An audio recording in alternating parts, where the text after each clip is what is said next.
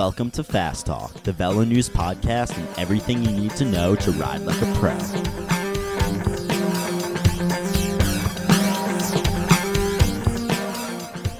Fast Talk is sponsored by Quarq, maker of kick-ass bicycle data systems like the Quarq Collector. Waterproof and wearable, it's the perfect tool for coaches and data-dedicated athletes. Collector uses GPS, ANT+, and cellular technology to let you seamlessly sync your high-definition data, share real-time tracking, and connect with fellow riders. Find out more at quarq.com/collector. This collector thing sounds like it has you written all over it, Trevor. It's hell yeah. It's like peak nerditude. I say that in the most loving possible way. This is Trevor geekiness on the fly, real time.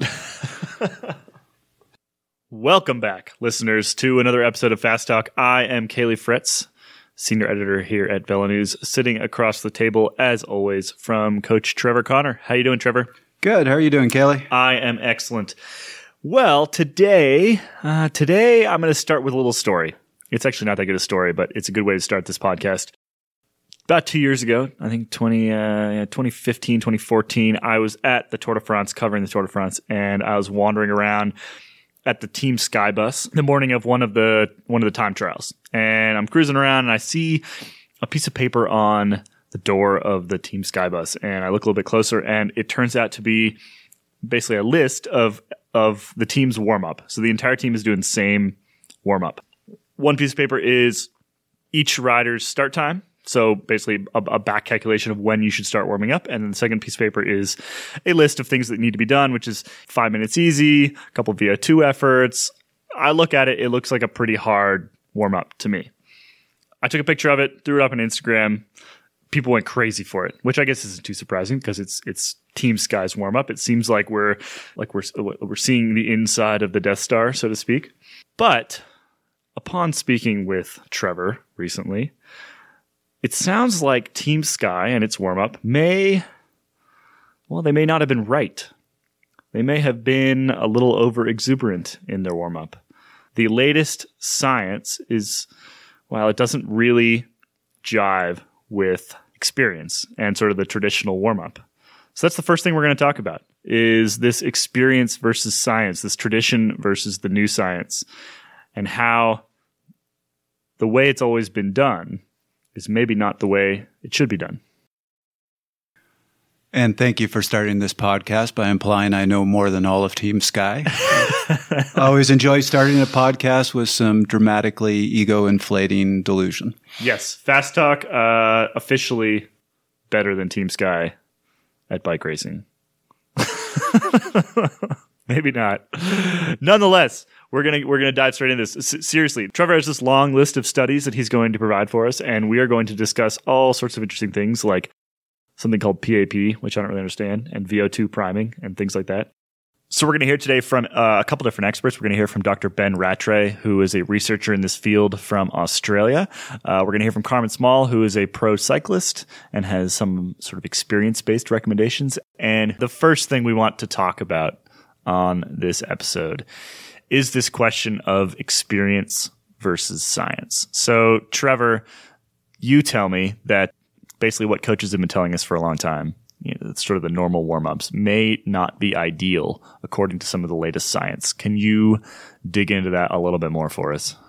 So I think what's really cool about this topic is we really have experience and years of experience and coaches saying, here's what you should be doing. And very recently, we've had a lot of new science coming out saying, well, actually, that doesn't work. So we're going to dig into some of these studies. But what's really interesting about them is they compare what is considered the proper warm-up for various type of cycling events to a very different approach, and have found that actually the traditional approaches hurt performance. What's neat about this when you have science and experience saying two different things is, I'm not going to tell you one is right. As a matter of fact, I'm going to tell you have to use a mix of both. And what we're ultimately going to get to here is you have to do a lot of individualization with your warm-up. We caught up with Carmen Small, who is a director and rider for Team Velo Concept Women and a multi-time U.S. national champion. With over a decade of pro experience in her legs, Carmen knows a lot about how individual a warm-up can be. It's taken me over 10 years to kind of dial something in that I know works for me, and I do coach, but I can't give them my, my warm up. It doesn't work for them necessarily. So, I think it's a very personal thing, and I think you have to, as an athlete, listen to your body and figure out what's going to work for you the best. And like my warm ups changed from when I first started until now. First, you have to get like a protocol. Like, okay, I'm going to do 10 minutes, easy spinning. I'm going to do 3 builds, and I'm going to do a few little 10-second sprints. You start with like a basic platform of what you want to do, and then you can tweak it. You can start, okay, how did I feel in the first 15 minutes of the crit? Well, I felt great. Okay, well, let's do that again. Let's try it again. Or, no, I still felt a little bit sluggish. Okay, well, what did you do too much? Like, did you overdo your warm-up, or did you not do enough? So that's your call you have to make. Does it need to be a little bit longer, or are you getting into 30 minutes and you blew all your matches already in the warm-up? So if you just start with something, and there's so much stuff online for warm-ups. Pick something, and then you can kind of go from there and tweak it and say, okay, this worked last time. I felt too tired. I didn't feel warmed up enough. I had a lot of lactic acid buildup. How can I fix that? And it is experimental. It's not, you're not going to come up with a perfect warm-up for yourself the very first try. Maybe it takes a couple of years to figure out what's going to actually work. And again, the key is to listen to your body. It's like you got to start understanding how your body's working, and you experiment in training too. Okay, you have a set of intervals to do. Let's just do my warm-up that I would do for a race, and then go out and do the intervals. Let's see how that feels. I think we neglect doing that, like doing like a mock run of things. But what I'm hearing from you is develop a routine and have your routine and know it. Exactly. Okay, so we've now referenced sort of experience versus science and a traditional warm-up a couple different times. Trevor, can you provide for the listeners an idea what a traditional warm-up might be? There is no one exact traditional warm-up. A lot of it depends on the type of event you're doing. You're going to see a warm-up that a particular athlete does, and you're going to go, okay, that's my warm-up. I'm going to do this. This is what Chris Froome does. And what you don't realize is, well, that's just his warm-up for prologues, and it might not be the best thing to do before a 4-hour road race. A traditional warm-up for short events is usually something that's 20 to 45 minutes in length. You're going to do some ramp-ups. You're going to so you start low intensity. You slowly build up to anywhere from 70 to 95% of your max. Then a lot of athletes will do some 2 to 5 minute efforts at race pace and finish it up with a few short 10 to 15 second sprint efforts. That's somewhere in there is your traditional warm-up. But why warm up at all? I mean, I'll say that, I've definitely rolled up to crits late and just jumped on the start line with zero warm up. And those first 5, 10, 15 minutes are pretty awful. So purely anecdotally, I can tell you that not warming up is not generally a good idea. But why physiologically do I want to be warming up before, well, I guess most events? So you did just touch on a really good point, and that's one place where definitely both experience and science agree. Some sort of warm-up is better than no warm-up. If you're doing a short, intense event, or you're going to be in a race that's going to start with some sort of intensity, do a warm-up. You need it. In terms of what we're trying to do with the warm-up, and Kaylee, this is where I need you to stop me because I can really geek out here. So I will try to cover this somewhat peripherally, but if I start talking about calcium channels and other things, just smack me around a few times. I'm going to be the Trevor translator for the next maybe 5 minutes or so. Please do. I will try to be the Trevor translator. The first part, and this is almost exclusively what the old research focused on. And they took the concept of a warm-up very literally, saying what we're trying to do is warm up your core temperature. What we're trying to do is warm up your muscles. Again, I'm not going to get too geeky here, but there's an effect in your muscles or in our bodies called the Q10 effect that talks about how temperature affects the various processes in our body, the effectiveness of your enzymes. And if your muscles get too cold, basically everything slows down. Your ability to use energy slows down. And this is not controversial at all. This kind of goes back to our leg warmer episode. Oh yeah, no, we're going to touch on that, and that's a big part of the warm up. Big shout out to Peter Flax for the leg warmer episode. Right. I know he hates that one. Anyway, he does. He tweets at me all the time. I actually just had dinner with the team that I coach, and we had a new rider on the team. We talked about keeping your legs covered, and he admitted to me, he's like, oh, I don't have leg warmers. I don't have knee warmers. It's like my legs are never cold, and I just like, look, just go listen to our podcast. First time I've ever said that. Anyway, back to heat. Moving on. Yeah. We'll talk a bit more about this in the recommendations, but the warming up your muscles has two benefits. One is that even a 1 degree increase in your muscle temperature can enhance exercise performance by 2 to 5%. That's big. The other thing, it goes back to our conversation about clothing, is if your muscles are cold, you are doing damage to your muscles. If you're about to jump into a 4-hour road race and it's cold out and it's raining, and your muscles aren't warm, you're going to do a ton of damage to those muscles. And then instead of being able to get through that 4-hour race, you're going to start cramping and start getting muscle soreness 2 hours into the race and not be able to perform. In terms of warming up muscles, you do see that rise in temperature. It's quite rapid. So you really see you're going to get most of the benefits from a warm-up in terms of warming up your core, warming up your muscles in about 10 to 20 minutes. So let's assume that it's 95 degrees out, and that's not so important. Why else should I be warming up? Because obviously if it's 95 degrees out, that doesn't mean you don't need to warm up. Right. There are some people who say if it's 95 degrees out, go put on an ice vest and sit in the shade. And there is something to that. But there are two other effects that this is where a lot of the newer research is really focusing. One is called VO2 priming. The other one, and I love this term, is post-activation potentiation, or PAP. And I'll just call it PAP from this point forward. Let's start with the VO2 priming. To keep this one simple, basically we can, off the gate, use our anaerobic energy sources very effectively.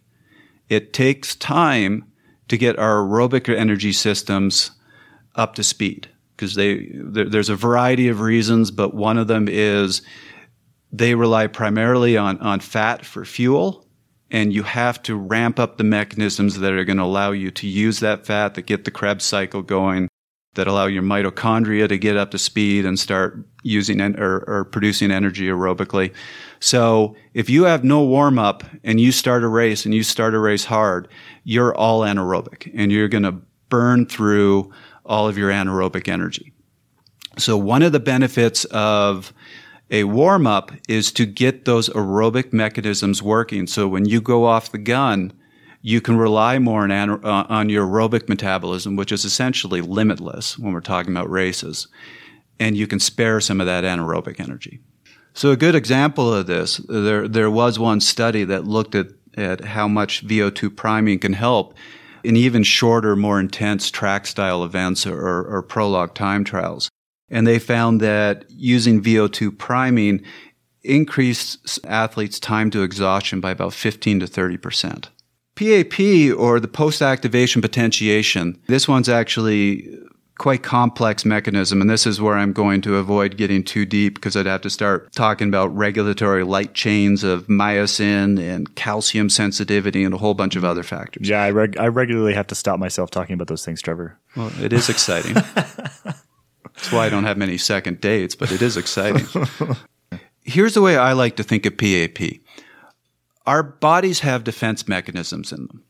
If our muscles are not warm, if they are not ready to work, we basically shut down our ability to fully use that muscle because the body feels if I now allow you to use this muscle 95 to 100%, you can potentially damage it. So your muscle won't be as strong when it's cool. If you start doing some activity, your body starts saying, okay, now this muscle's primed, and I'm going to allow you to use more of the muscle. So the classic example of this is if you wanted to see how much you can bench press, you can't just sit down on the bench cold, do a single rep, and hit your max bench press. You have to do a few at lower weights before you can do your max press. And so we have the same thing in cycling. If you can do some hard efforts before a race, especially a very intense race, your muscles are going to open up. So that's called the PAP effect. Dr. Ben Rattray is a professor at the University of Canberra in Australia. He's worked frequently with the Australian Institute of Sport and recently published a very comprehensive review of the science on warming up. He shares some of his thoughts on the physiology behind a warm-up. If we look at moderate intensity exercise, then typically most people warm up, if you like, to a certain temperature in the first 10, 15 minutes. Beyond that, then in terms of a core temperature or a muscle temperature, people tend to plateau. So they're not, from a muscle temperature or body temperature perspective, people aren't warming up anymore after about 15 minutes. So then I guess the question is, well, what's the purpose of the warm up if you're going beyond that 15 minutes? And from our perspective, once you've got that temperature there, particularly for those short events, then physiologically, it doesn't seem to us that there's much more rationale for doing anything longer. Well, that actually brings me to what was going to be my first question: is what are you trying to accomplish with the warm up? Is it just get the core temperature and the muscle temperature up, or are there other things you're trying to accomplish as well? So, I mean, it's hard to know. There's probably lots of things, but what we can measure is temperature. We can measure muscle temperature. We can measure core temperature, and the associations between temperature and subsequent performance are really strong. So there's absolutely, we want temperature to increase. What that is actually doing in terms of everything else in the body, perhaps we can't say too much, but obviously there's links between enzyme reaction rates, so how quick all those reactions are happening in the body, and temperature. So we know that ATP will get broken down quicker if in a warmer muscle. So when you want ATP, when you want the energy really quickly, clearly you need a warm muscle. So certainly muscle temperature and core temperature, if nothing else, seem to be a really nice measure where we can actually say, well, we've achieved what we were after from a warm-up perspective. But perhaps one of the biggest things that they achieve, and maybe not so much in a 60-second effort, but definitely for efforts that are longer than 60 seconds, particularly the high-intensity efforts, so maybe a 4-minute effort or something like that. Oxygen uptake is obviously really key. If you can get an athlete with a high VO2 max, they're typically going to perform higher. But if you can get them to access more of that VO2 more quickly in the competition right from the gun, then you're also going to save that anaerobic stores or that sprint effort for the later effort. So warming up seems to be influencing how well people can use their oxygen and increase their oxygen uptake as well. So, or VO2 kinetics, as the literature tends to talk about. So, there are lots of things we probably want to achieve. And I haven't even touched on the psychology aspect, which I think is really important, but really under-researched. But from a physiological perspective, temperature is a pseudo, if you like, that seems to be linked to many other processes that are happening in the body. Okay. So we don't really know what PAP is actually doing, but it does also make sense that temperature plays a key role in everything that we think, or most of the things that we think PAP is actually achieving in the first place. So PAP, absolutely crucial. But if you like, I think temperature is probably giving us a good idea of what's happening there anyway. Okay, but let's talk a little bit about timeframes. So how early do I need to start doing this? How late do I need to stop doing this? How close should the end of my warm-up be to my actual race, and why? That's a really good question, and that's a really important question. And it's probably one of the ones where the science says we're still figuring this out. We're really still figuring this out. There is a balance here because the problem is a warm-up is going to fatigue you. So if you go and do a hard warm-up and then jump into your race, even though you're primed, even though you have that PAP effect, the fatigue's going to undo all of it.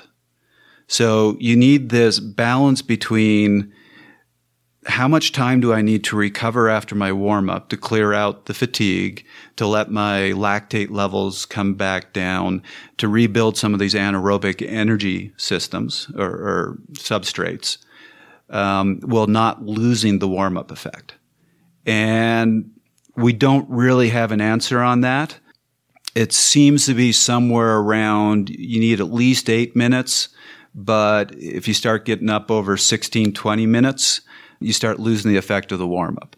A couple of things they have found is the VO2 priming lasts about 10 minutes. And then you start seeing a sharp decline. So if that's really important to you, you need to make sure you only have about 10 minutes between finishing your warm-up and starting the race. Maximum of 10 minutes, really. Maximum of 10 minutes. Likewise, the warming up of your muscles and your core starts seeing a pretty precipitous decline at about 10 minutes. One of the things you can do about that that's getting very popular with cyclists is warming vests that you put on after your warm-up to keep the core temperature up.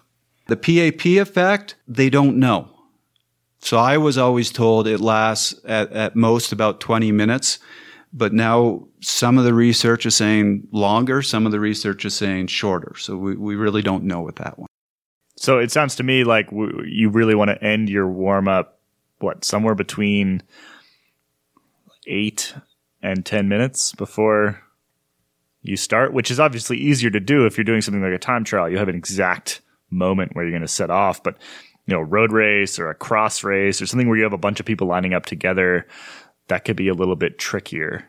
I would say at this point, I have read so many different opinions in the research and also just advice from experts that the most I can say about the transition period is less than 6 minutes is too short. More than 20 minutes is too long. And what's right in between there is highly individual. So you should really experiment with that. Can you do stuff like, okay, so I'm thinking at the start of my old mountain bike races, they would line us up 15, 20 minutes before we would actually go anywhere. And so we would just sort of get off our bikes and jump around and do some jumping jacks and, run a bit. Does that kind of stuff kind of keep your body in its, okay, I need to use these muscles soon? Does it buy you some time? In terms of physiologically, it might lengthen the PAP effect a little bit. It will certainly keep core temperature a little warmer. My gut response is it's going to be more mental than physical. And that is one of the issues we have in racing. It's certainly one of the things I hated in crits because people started lining up sooner and sooner and sooner for crits. So you'd go and do this warm up, and then you would sit on the start line for 30 minutes, and you might as well not have warmed up. Right. So what's worse, lining up early? Or I should say, what's better, lining up early or lining up at the back with a real warm up? What would you prefer?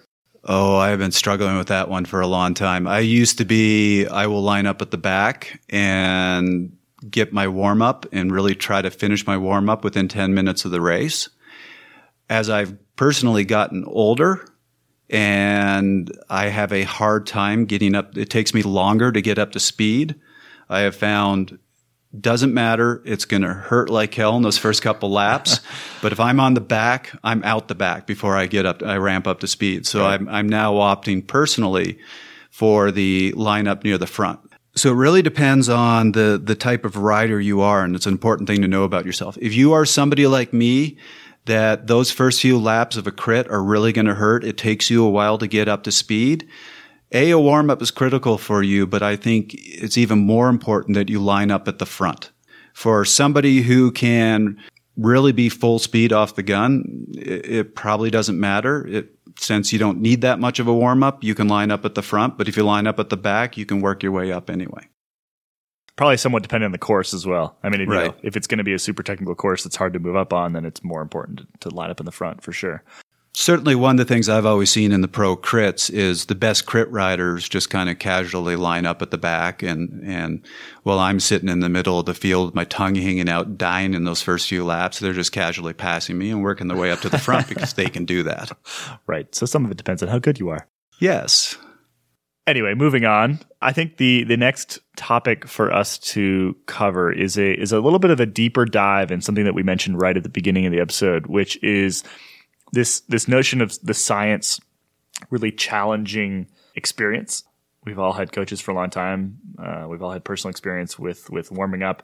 I think that sort of traditional warm up is pretty well known at this point. How is the science beginning to change the way that we look at warm ups? So we'll actually talk about several studies, and some of them are really going to challenge notions that all of us have held about warm ups. And I'll admit, when I started doing this research, I had a very traditional belief. And after reading this research, it was really hard for me to read some of it. And I've certainly adjusted some of the things that I've recommended to my athletes. One of the studies we're going to talk about that used the 3,000 meter time trial, they really focused on VO2 priming and found it didn't correlate at all with performance. Even though they saw the effects, it didn't correlate with performance.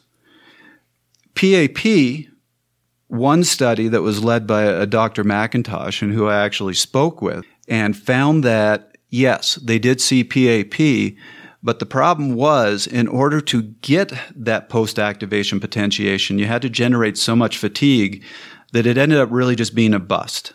The fatigue outdid any of the benefits of the post-activation potentiation, so it just ended up being kind of equal. And he compared the traditional track warm-up, what you saw world-class track riders generally doing, to a much lower intensity, much shorter warm-up. And in his study, the shorter, easier warm-up produced better performance gains. So these were national caliber or higher track riders. You even look at the title of his study, it was Less is More. Standard warm-up causes fatigue, and less warm-up permits greater cycling power output. Pretty good headline, actually. It is a pretty good headline. Little long, but he's a scientist. We'll give it to him.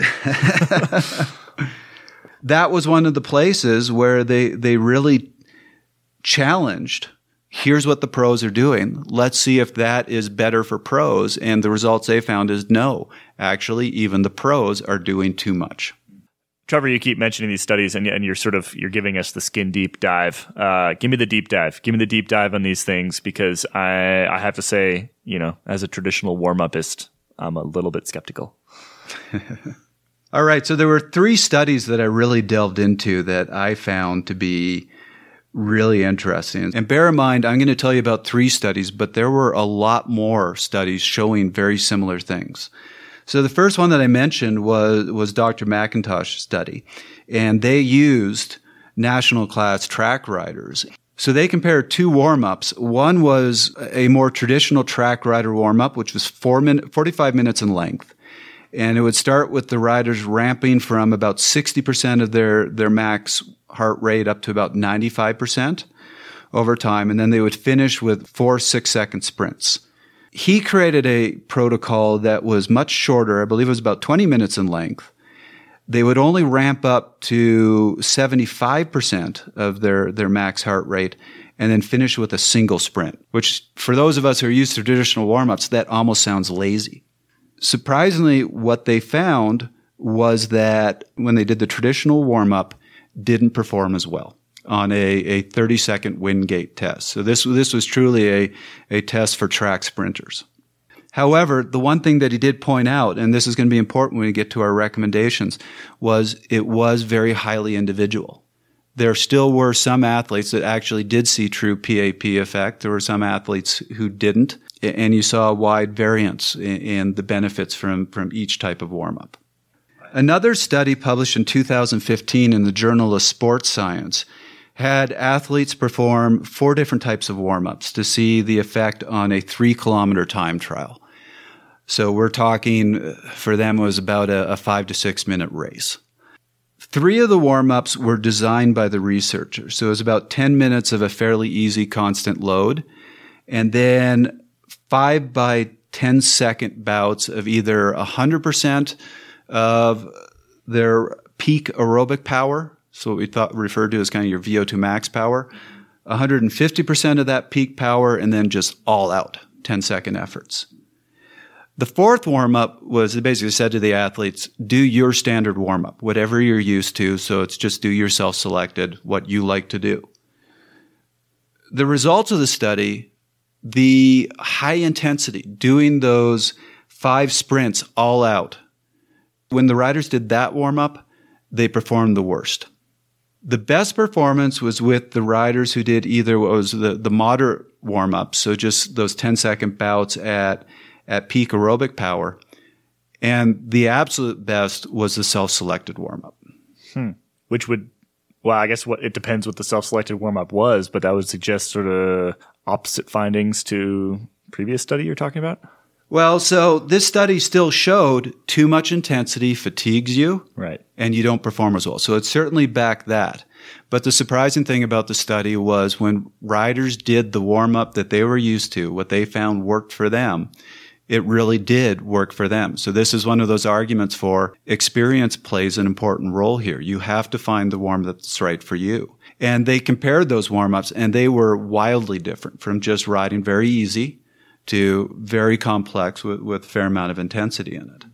That was a really important discovery of that study.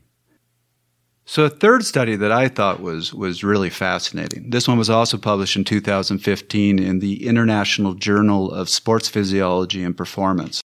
And this was by a research team over in Sweden and Norway.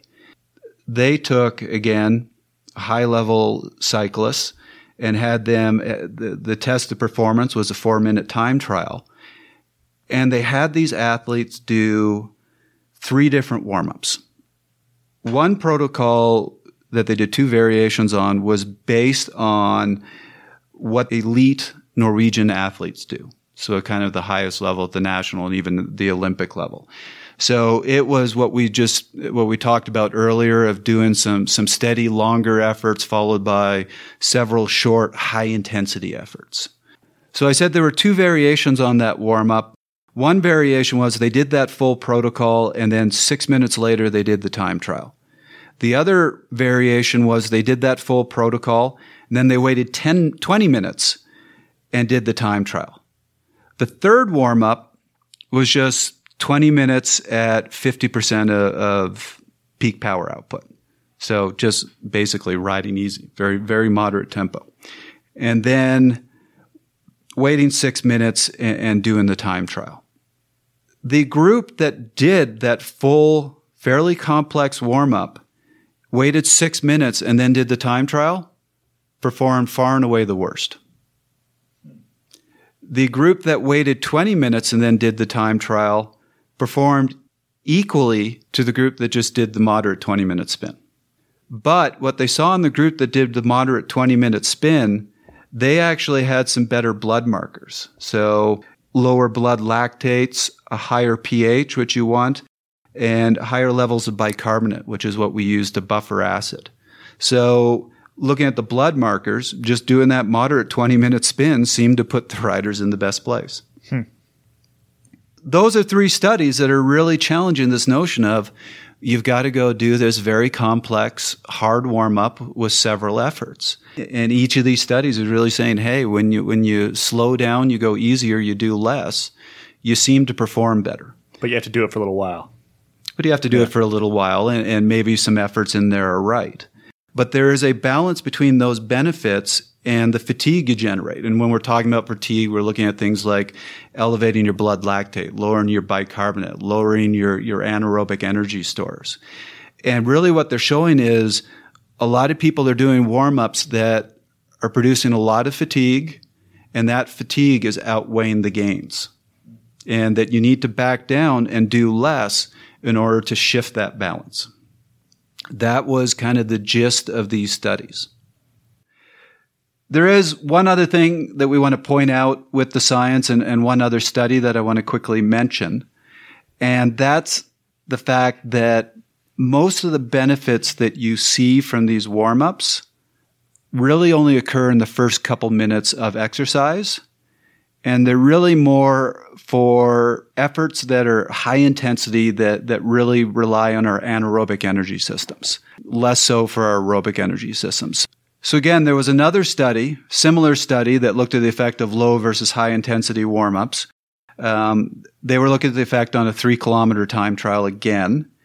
And they had the low intensity group just do a 15-minute moderate warm-up. High intensity group then did the same 15-minute low intensity warm-up and then added some hard efforts right at the end of that warm-up. Just like the other studies, they really didn't see any gains from doing the high intensity. More what they saw in their study was they compared those warm-ups to no warm-up at all. And really what you saw was the benefits of doing a warm-up was really only in the first 2 minutes of the time trial. After that, the people who did no warm-up, their 500-meter splits were the same as the people who actually did a warm-up.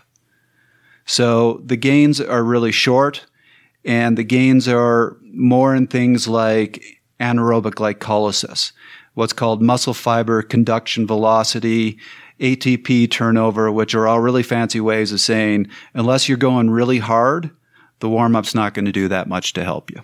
It's definitely more of a sort of prologue type effort than a time trial type effort, really. Prologue or track. Hence the reason all these studies really just looked at track riders or track type events versus, I couldn't find a single study that looked at what's the effects of a warm-up on a 5-hour stage at the Tour. Right. Yeah, I mean, it makes sense. Anecdotally, there's definitely a race like that that gives you more time to sort of cruise into it, right? To sort of apply a warm-up when you're already racing. I do wonder, though. So, I mean, the other thing that sort of that triggers in my head when you talk about, it only improves early efforts. Does it improve? Okay, so let's take a prologue, for example. Those first 2 minutes are going to be super, super intense, but maybe you have another 5-10 minutes after that. Does not warming up, you're not as efficient for those first 2 minutes. Does that then spill over into being essentially more tired for the remaining period, or does it not seem to matter? At least what this study was showing is that you're going to lose time if you do no warm-up. But you're going to lose all that time in the first couple minutes, and then the rest of the time trial, your results are going to be comparable to if you had done a warm-up. Interesting. Fast Talk is sponsored by Quarq, maker of next-generation power meters and other kick-ass bicycle data systems. Their Calvin app is the digital wrench for Quarq's power meter technology. Calvin uses Bluetooth Low Energy or ANT Plus to deliver firmware updates, diagnostics, power meter zeroing, and calibration from your desktop, laptop, or smartphone. Find out more at Quarq.com.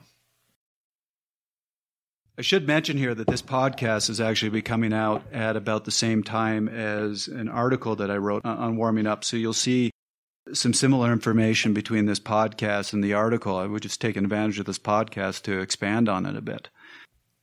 One of the things I shared in that article that whenever athletes ask me about warming up, I always love to tell the story of a couple teammates of mine back in 2011.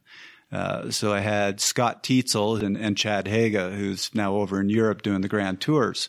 At the time, they were very comparable time trialists and two of the top time trialists in the country.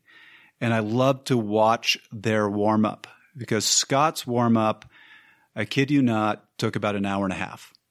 And he'd have his bike set up. He had a mat set up on the ground by his bike, and he would do some work on the bike with various efforts. Then he would get down and do some stretching and some core work, get back on the bike, and go back and forth and do this. I couldn't even figure out how he remembered everything that he had to do in this warm-up.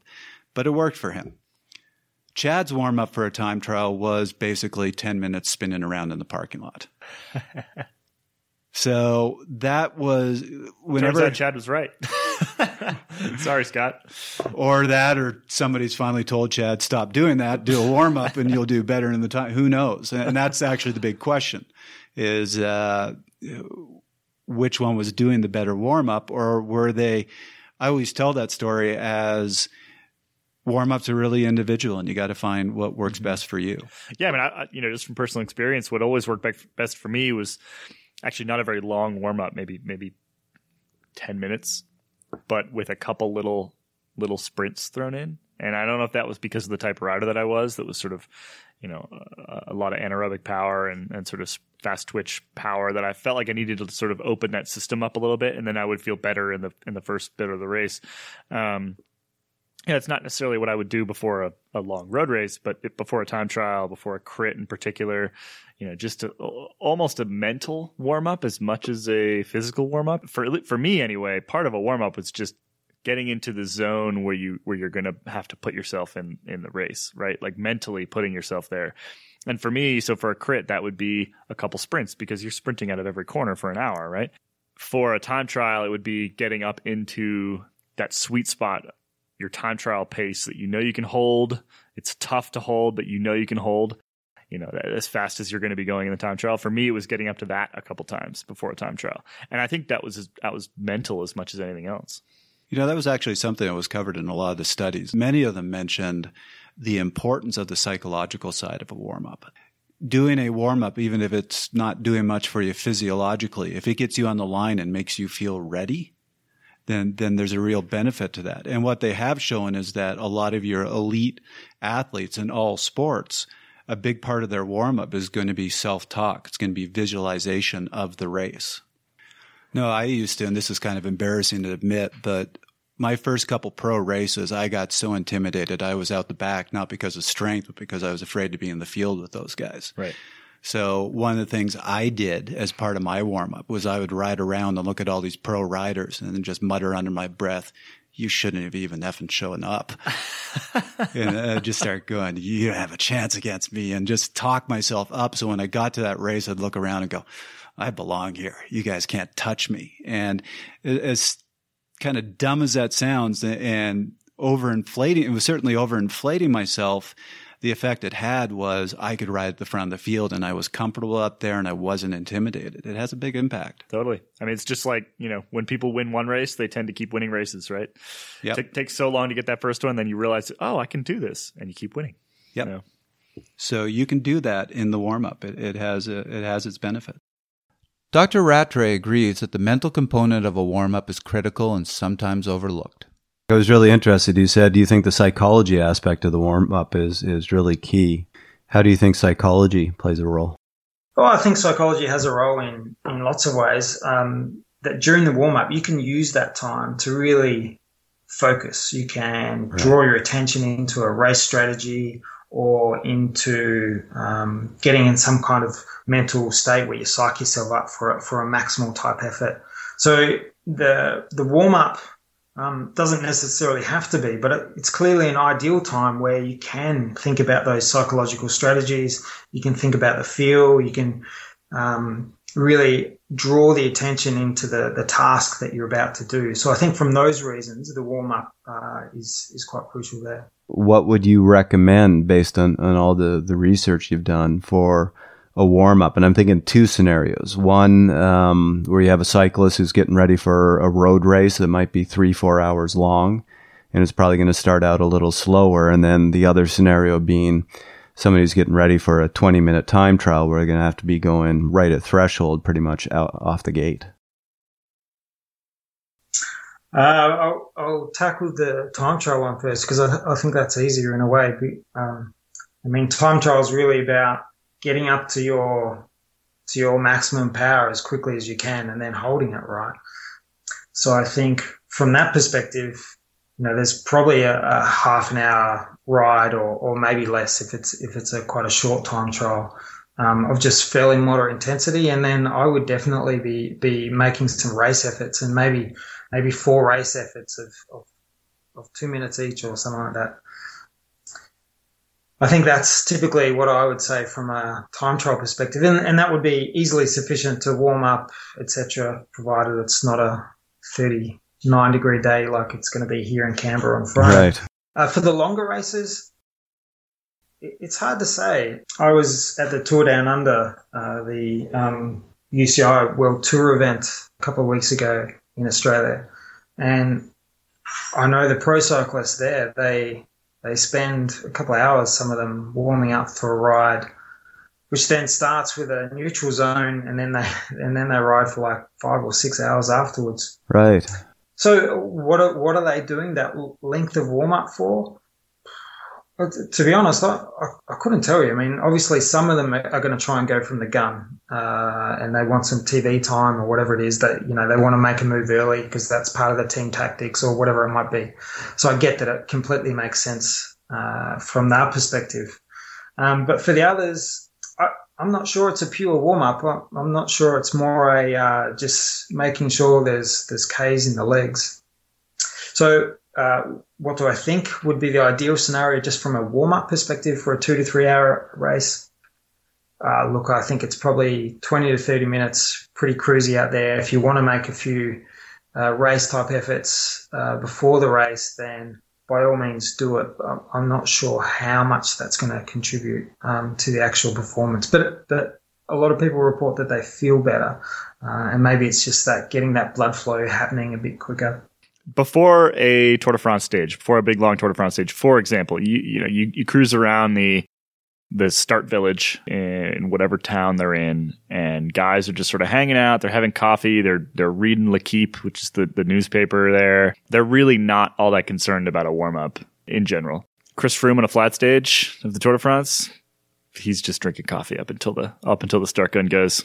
Yep. Well, look, I will tell you a couple of my secrets for the warm-up, especially for a road race or a road race and a stage race. I think anybody who's sitting on a trainer putting out all these efforts, they're missing out on some of the most important things. My strategy, I just rode easy, but I would ride around. I'd go see what United Healthcare is doing. I'd go see what Toyota United's doing. I'd go see what all the big teams were doing. And it's the same thing. If they're all sitting in a lounge chair joking, okay, it's going to be easy. Nothing's going to happen. If all the domestiques for this squad or these squads are sitting on trainers with that look of death, you know that we're going to be going hard off the gun, and you better be ready. Yeah, I've definitely seen that in Grand Tours before, where if a stage is starting with an uphill, you see all the guys who want to make that breakaway on the trainers beforehand looking a little bit frightened. It's a good way to figure out who wants to be in the breakaway that day, because those guys will definitely be warming up. Yes.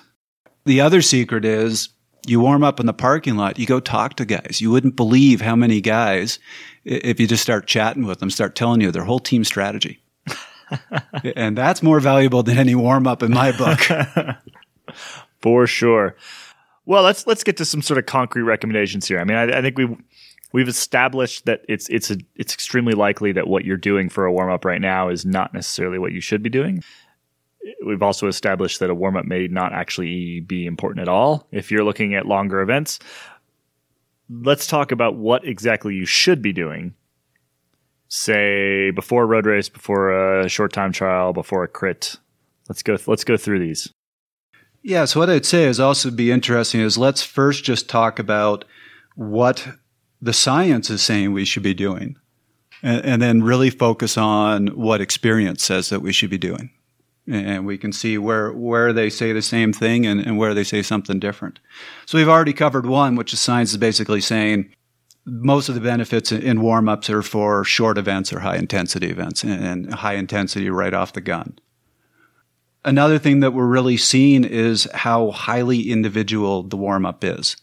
And that kept coming across in the studies, even though they would say that too hard a warm-up was generally worse, they would still say often that individualization had a huge impact. Other things that the science is showing is that you need a transition or a recovery period. Don't finish your warm-up 2 minutes before the race. You need time for your body to clear out some of that fatigue while maintaining some of the warm-up. I'm actually going to go to what Dr. Rattray wrote in his review as the ideal warm-up, knowing that he was focusing more on short, intense events. Basically, you want an active warm-up consisting of a brief aerobic proportion of less than 15 minutes. So that's just that riding easy at 65, 70%. And then completion of 4 to 5 activation sprints, or race pace effort. Some people prefer the 2 to 3 minute, more thresholdy or below type effort. Your track riders or the high people looking at doing a high intensity event are going to prefer more of a sprint type effort. they've shown that a 30-second sprint has no benefits over just doing a 6 to 10-second sprint. And the 6 to 10-second sprint is going to produce less fatigue.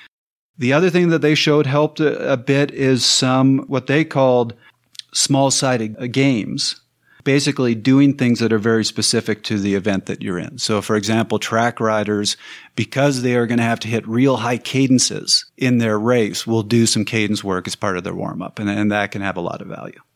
The transition period is one of the trickiest parts of the warm-up. Dr. Rattray shares some of his thoughts on how to address it.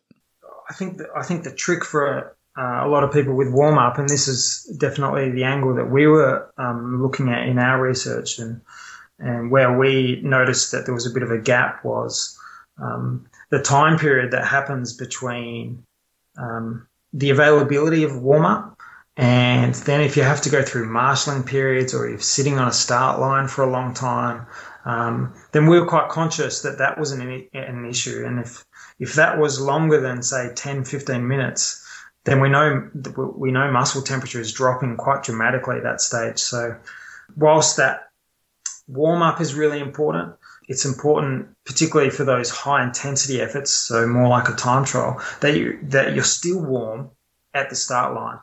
And so from that perspective, it's difficult sometimes to find ways to keep warm. So that's when maybe some warmer clothing is important. We were using heated jackets, for instance.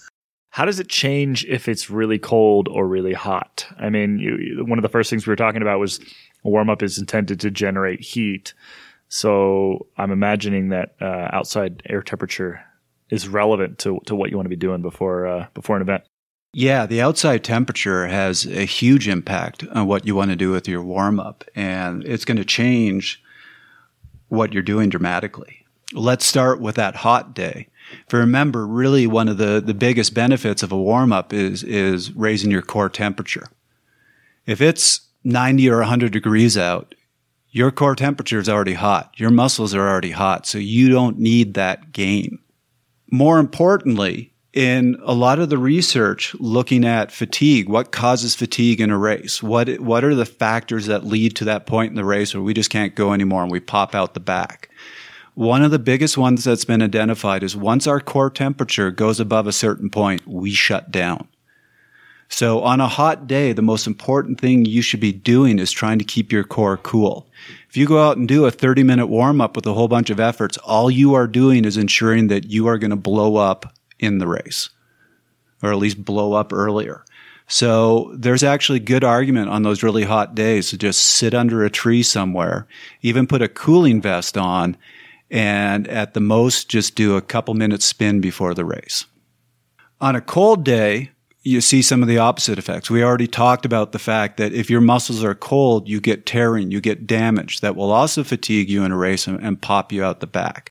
So this is where you need to make sure your muscles are warm, and this is where you need to both do a good warm-up, but you also need to keep your muscles covered, especially during that transition period. So once you finish your warm-up and you have that 10 minutes before you start racing, put the leg and arm warmers on, put the jacket on. A lot of cyclists are now actually putting warming vests on that will keep you warm until you start the race. If you're going to strip anything off, have somebody to meet you at the start line. And don't strip it off until the race is about to start, and then toss it to whoever's taking your gear. The right warm-up really depends on the situation. Before we sum up our advice, Small has a wealth of knowledge to share on how to deal with each scenario. Also, it's like, okay, are you warming up for a prologue, or are you doing a 40K time trial? Is it in the middle of a stage race, or is it a one-day race? So it's like all of those factors do play a big role into it. And so it's hard just to have a set protocol. I think it's easier for, let's say track racers maybe, because they tend to have the same schedule, Right. They know the race is going to be the same, whatever that might be. But in general, a typical warm-up, it's like spin easy for 10, 15 minutes, and then, you do a few pyramids, some builds, so into just below threshold or at threshold, and then it's debatable whether you need to go over threshold or not. Some people like to go, do 2 minutes of over threshold or less. I personally like to do less. I like to do shorter, kind of higher into zone 5, if you will, but a shorter amount of time. I don't like to spend a lot of time in that zone in my warm-up.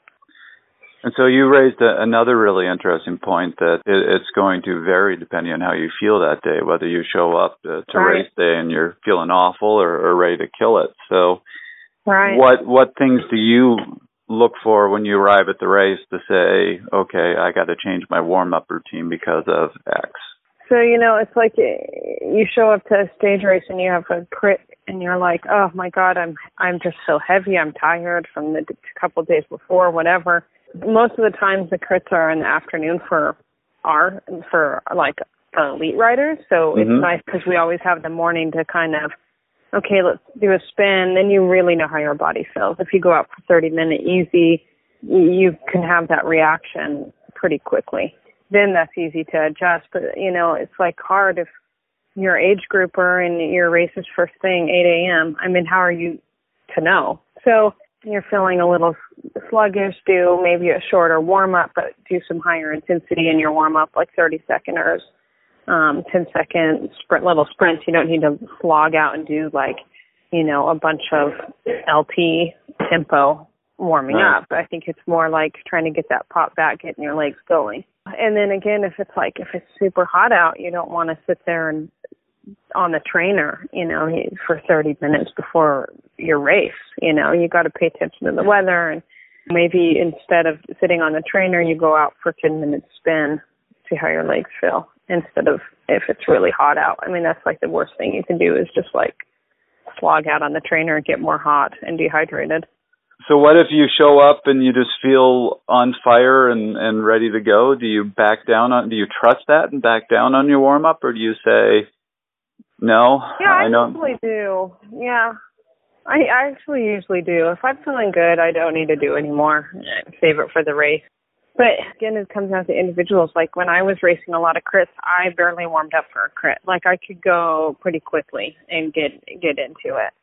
And again, it's like, well, yeah, most of the reason why was because I knew how to sit in the pack. So it wasn't like I was having to put out so much energy in the first 15 minutes of the race. I could sit in and feel comfortable, So I think that helps a lot too. Like I didn't have to. Like I used that part as my warm up.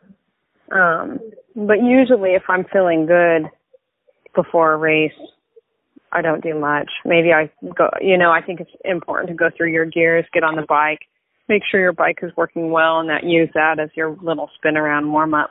Whenever I'm doing a time trial, I always jump on my bike first thing. I get to the venue, get kitted up, I jump on my TT bike, I go through all the gears, making sure everything works good, exactly how I want to race it, and then I put it away and warm up on the trainer on my road bike or secondary TT bike, whatever is there. I think that's really important to make sure your equipment is working well and correctly.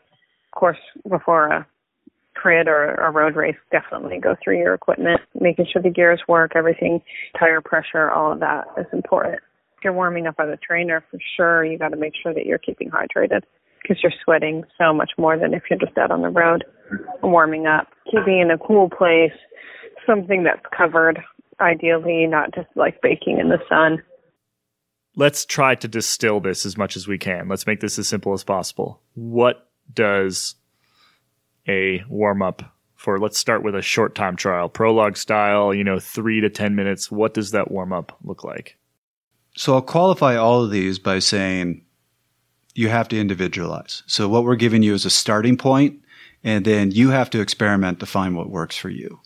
So that short event, that prologue, or if you're a track rider, that's where you need to make sure you're ready, because those couple minutes at the start of an event are most of the race for you. So remember what the science said? A lot of athletes do too much and are fatigued. So really what we're looking at is start with something 15 to 20 minutes in length, do some easy riding for a while, maybe a bit of a ramp up, getting up close to that threshold sort of intensity, and then just a few, even just 1 or 2 short sprint efforts. Then you want to have at least 6 minutes of recovery. I'm shooting in the wind here, but would say somewhere around 10 to 15 minutes from your warm-up to the start of your event.